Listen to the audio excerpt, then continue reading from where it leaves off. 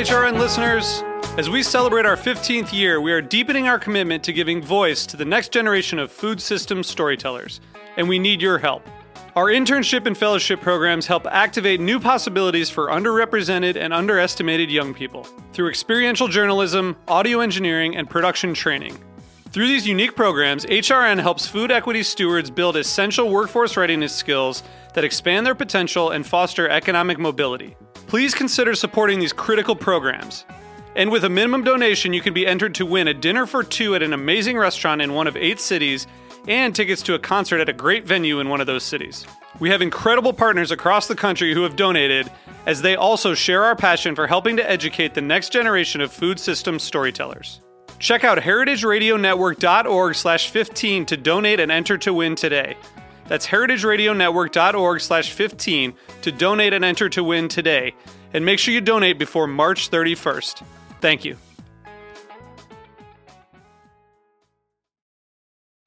2%. The 2%'s right over here. Oh, hey, Jenna. I didn't know you shopped here. Yeah, anything to support local food, know what I mean? I definitely do.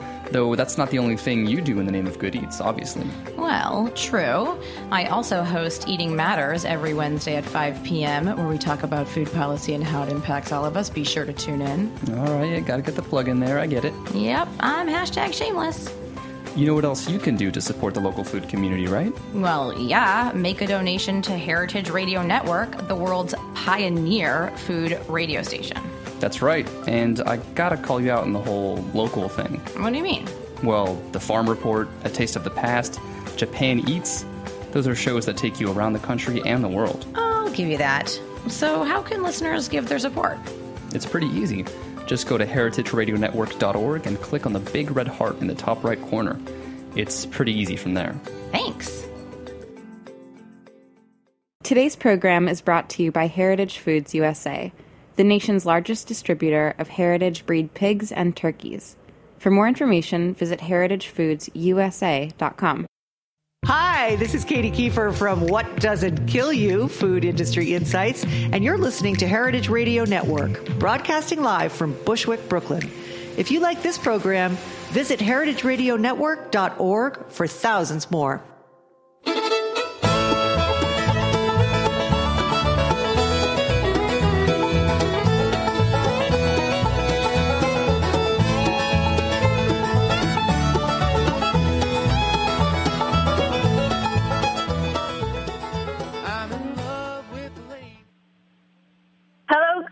This is Greenhorns Radio, radio for young farmers, by young farmers. I'm your host, Severin. This is a radio show, and today we have Andre coming to us from the beautiful San Juan Islands, where he is milking goats and living his dream life. Welcome to the show, Andre. Hi, Severin. It's great to be on here. I've been looking forward to it. Me too. So let's just do a little intro to the farm world of the San Juan Islands, which I was so lucky to get to visit for the beautiful San Juan Island Agricultural Symposium this spring, or summit. Tell us the history and agriculture of your little pearl in the Pacific. Well, I'm starting to learn a lot more about the rich history here. We're pretty blessed right here on Lopez at the farm that I'm on, this 40-acre piece that was actually a lot bigger before. But in the the early 1900s, 1915, I was told was the height of prosperity in the San Juans for agriculture. And the history we gather right here in the dairy world was the cow dairy that we're working now within was a dairy in the 30s, and we've converted it to a goat-friendly dairy. And we're using the same old milk house to cool our milk again that used to be used for cooling cow milk back then. And it's a pretty fun place to be working within. So you want to describe your operation a little bit more and some of the principles that you're using? Yeah, be happy to. I saw the disclaimer on your thing, and I tweeted it, and I got lots of happy likes that were about what benefits raw milk could have as well as risks. Oh, yeah, the sign that I had on the menu board at the event. Yes. That you posted. That was very, very funny of you to do that. Thank you. Wait, explain. The people don't know. Well, when we were going to sell a raw milk aged feta cheese, we were told by one of the county inspectors that we need to post a warning saying that raw foods may contain harmful bacteria or may be harmful to your health, and I just had to put below that they also may be beneficial to your health. So I had that both at the same time. I know myself as being a little bit of a rebel and a stubborn person, I think much like a goat. Well, especially in kidding season. Yes. Yeah, so we have let's talk about your operation.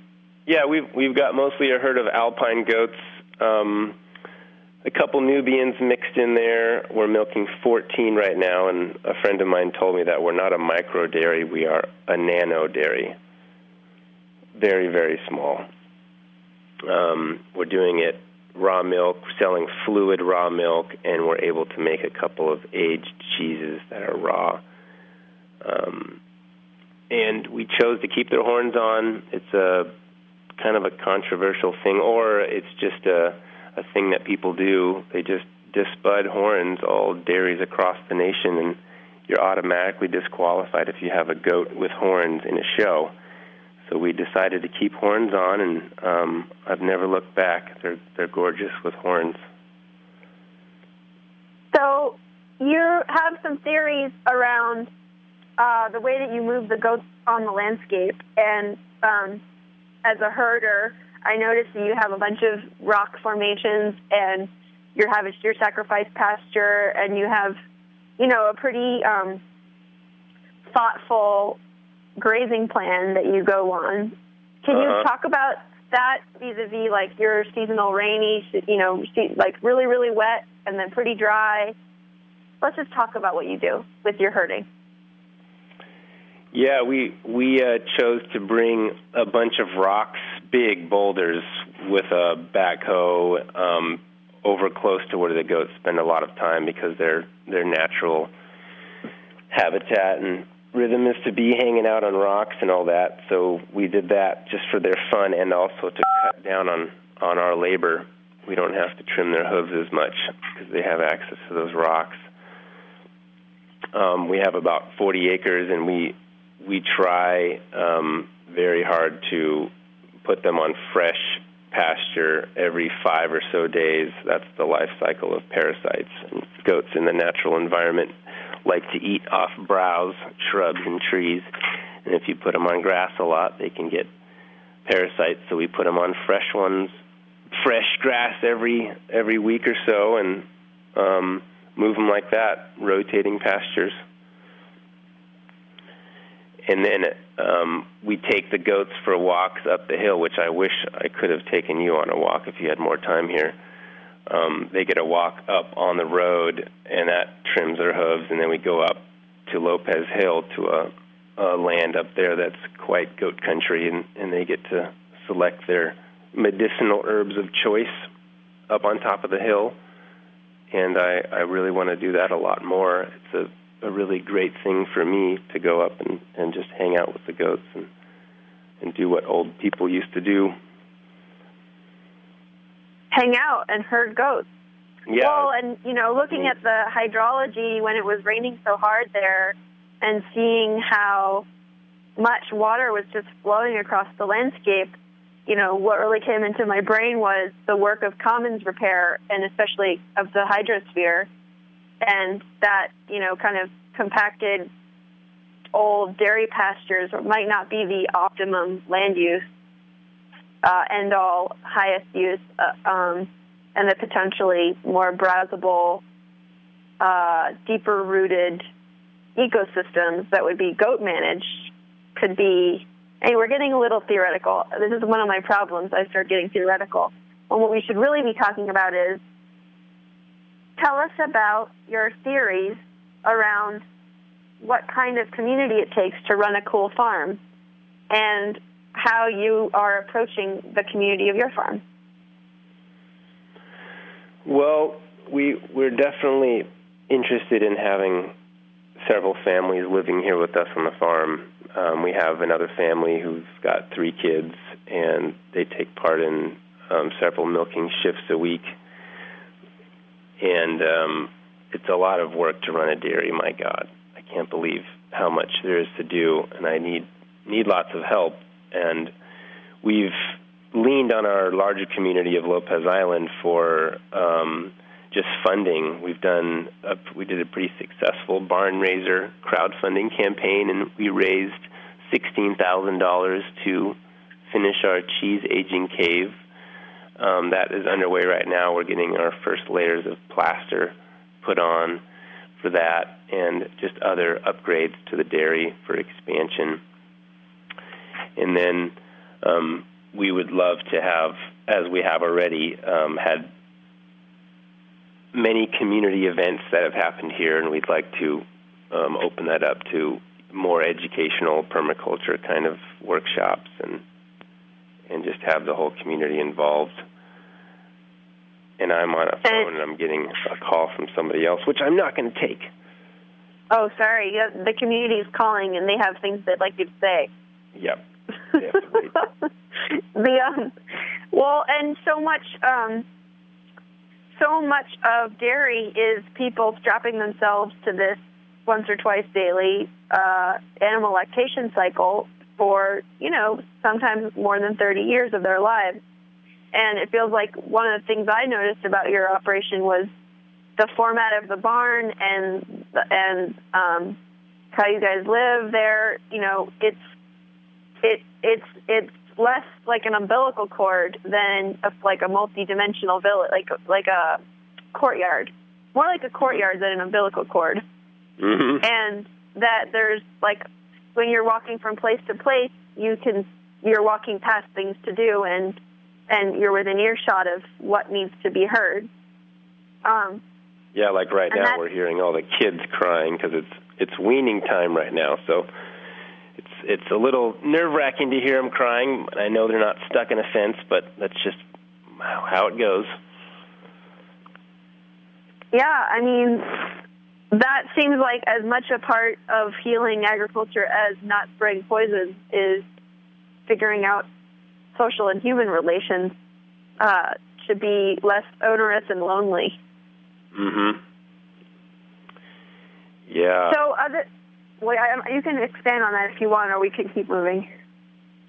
Well, I wanted to just describe a little picture of when you were here to the folks listening. I heard that Severin was out in the barn, and I walked out looking around for her, and I heard the goats in the barn, doing their sounds, and I looked over the edge where all the goats are in what we call the loafing shed, and I couldn't see Severin, and then I found her just curled up in the hay, right there amongst all the goats, and there's kids and everything, and it was just, I've never seen anyone do that, and I haven't even done that myself, although I've been wanting to. So it was nice to see you just curled up there hanging out, and inspired me to do it as well. Yeah, my superhero growing up was Heidi, and she always slept with the goats in the manger. Uh-huh. Yeah, that's pretty cool. It's pretty beautiful, I have to say. Gosh, what a dream world. What a dream world you've made for those goats. And those children who are as free as goats in the way that they play with each other. They swirl in and out of every space, and they're going a gazillion miles an hour. Yeah. Yeah, it all has been made possible by having access to land, that's for sure. And my landlord, who's my father-in-law, is so gracious and generous, and he wants to see this land used again, and he couldn't be more pleased with what we're doing. And so we want to share it with others for sure. Yeah, you're kind of like one of those ones who knows both sides of the story. So many times if you got the land in your family, then you never had to go through the trauma of wanting land. You have this like other kinds of trauma. Yeah. But you have really looked at this on both sides as now being in the land and luck, in the luck of the land, and also having been previously not. You want to talk about that? Yeah, I had this dream. I have a journal that I wrote. The first line in it said, "If I never started goat dairy, I'd regret it." And the whole page is blank. It just says that. And so there's definitely a few years that went by when I looked at the pasteurized milk ordinance and all the red tape and details involved in starting a dairy, and I always got very overwhelmed that it was impossible to do, especially do a raw milk dairy. And so finally getting access to land and infrastructure, it was like, duh, but I didn't realize how important it was to have that and not only with starting a dairy, but getting land and infrastructure and all the money involved. So it was a huge boost to my confidence, and then making it a reality, having this. And even with the land and the very low rent because it's family land, and the low feed costs because of all the land I have, it's still hard to make ends meet. And so it sometimes depresses me thinking about what farmers have to do to make any money, where, I got this huge sum from crowdfunding plus having all this access. And so it's just like, man, I hope, I know there's a lot of support for farmers now, and I was thinking this is a really great time to be a farmer. I think farmers are getting famous now, and it's kind of fun, what they deserve. And there's more and more grants available out there, and there is this new crowdfunding thing that's just going like crazy to help us out. But still, we undervalue human labor, we undervalue natural resources, we undervalue the products of agriculture, and our economy is not calibrated to good stewardship. Yeah. Oh, yeah, and I was going to ask you, you know a lot about history. There was some percentage that people used to spend on their food before, like before the Green Revolution, 30s or something. I heard it was 50%. Is that true, something like that? I know that in Europe it's about double what it is in the States. But yeah. Your general European will spend something more like between 12 and 15% on good food and good wine. Yeah. Whereas in the U.S. it was much less, more like 6 to 8%. Right. I know. But I don't know I don't know in history. That's a great. We should put that in the almanac. And you know what else we should put in the almanac is an essay from you on grazing goats in the commons. Yeah, that would be fun. Yeah, we have a great combination with my wife and I. She's been in landscaping for a long time and has done a lot of permaculture courses in that, and we were having fun planting out goat and human forage out in the pasture. We want to break the hay cycle that's been going on for years, and we've got nut trees and black locust and autumn olive and different nitrogen-fixing plants, a bunch of willow, and we want to plant it in a pattern out there and reforest part of the pasture and have a nice place to move goats through just temporarily where they can graze and not kill the plants, which goats will do if you let them have free range to things. But we have got a big vision for the land, for sure. Whoa, and what are you studying in pursuing that reforestation process? Because it's like, I was just looking at this place in a French fort from the 1740s that's really close to the Greenhorns headquarters, and they have so many hickories, and they're really thinly planted, and I was like, whoa, I wonder if this is forage for their pigs. Uh-huh. Right, yeah. I would love to be studying more. I mean, I was just reading your New Farmer's Almanac recently because you gave it to me so nicely, and then what's the other book you gave me? The Greenhorns? Because you fed me so nicely. Yeah, it's great. Great trade, but it's been fun reading that. what is it? Restoration Agriculture, is that the book? Yeah. Yeah, it's the new hot book on the shelves, and we've been trying to read through that a lot, and then all the older permaculture books. But mostly, it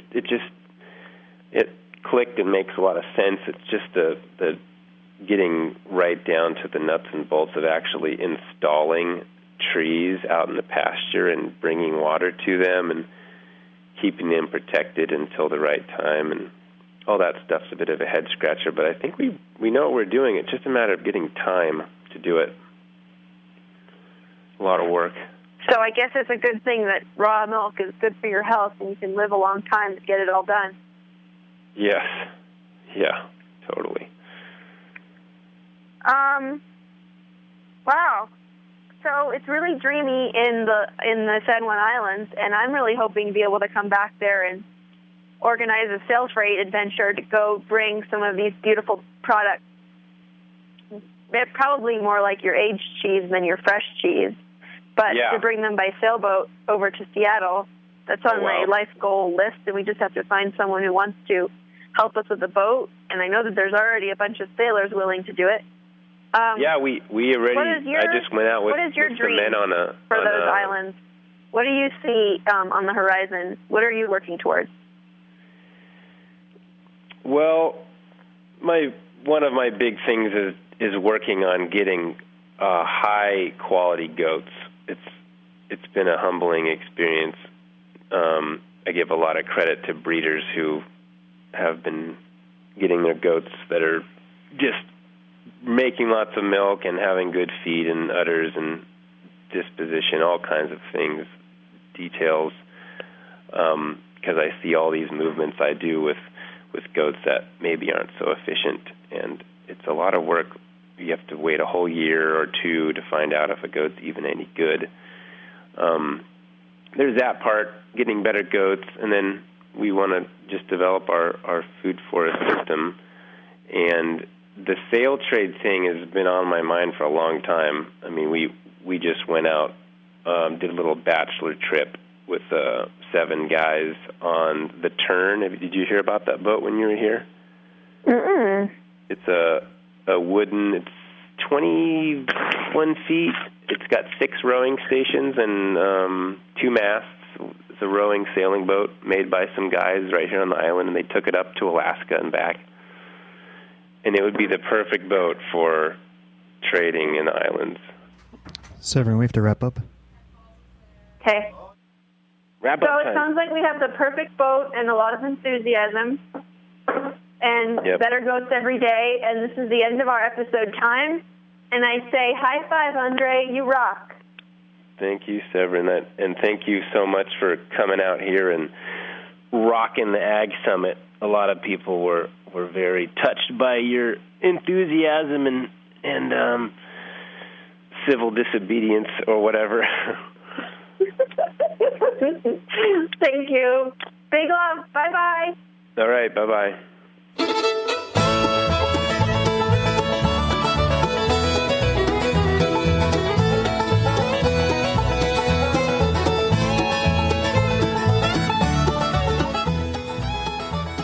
Thanks for listening to this program on heritageradionetwork.org. You can find all of our archived programs on our website or as podcasts in the iTunes Store by searching Heritage Radio Network. You can like us on Facebook and follow us on Twitter at heritage_radio. You can email us questions at any time at info@heritageradionetwork.org. Heritage Radio Network is a non-profit organization. To donate and become a member, visit our website today. Thanks for listening. Like a tear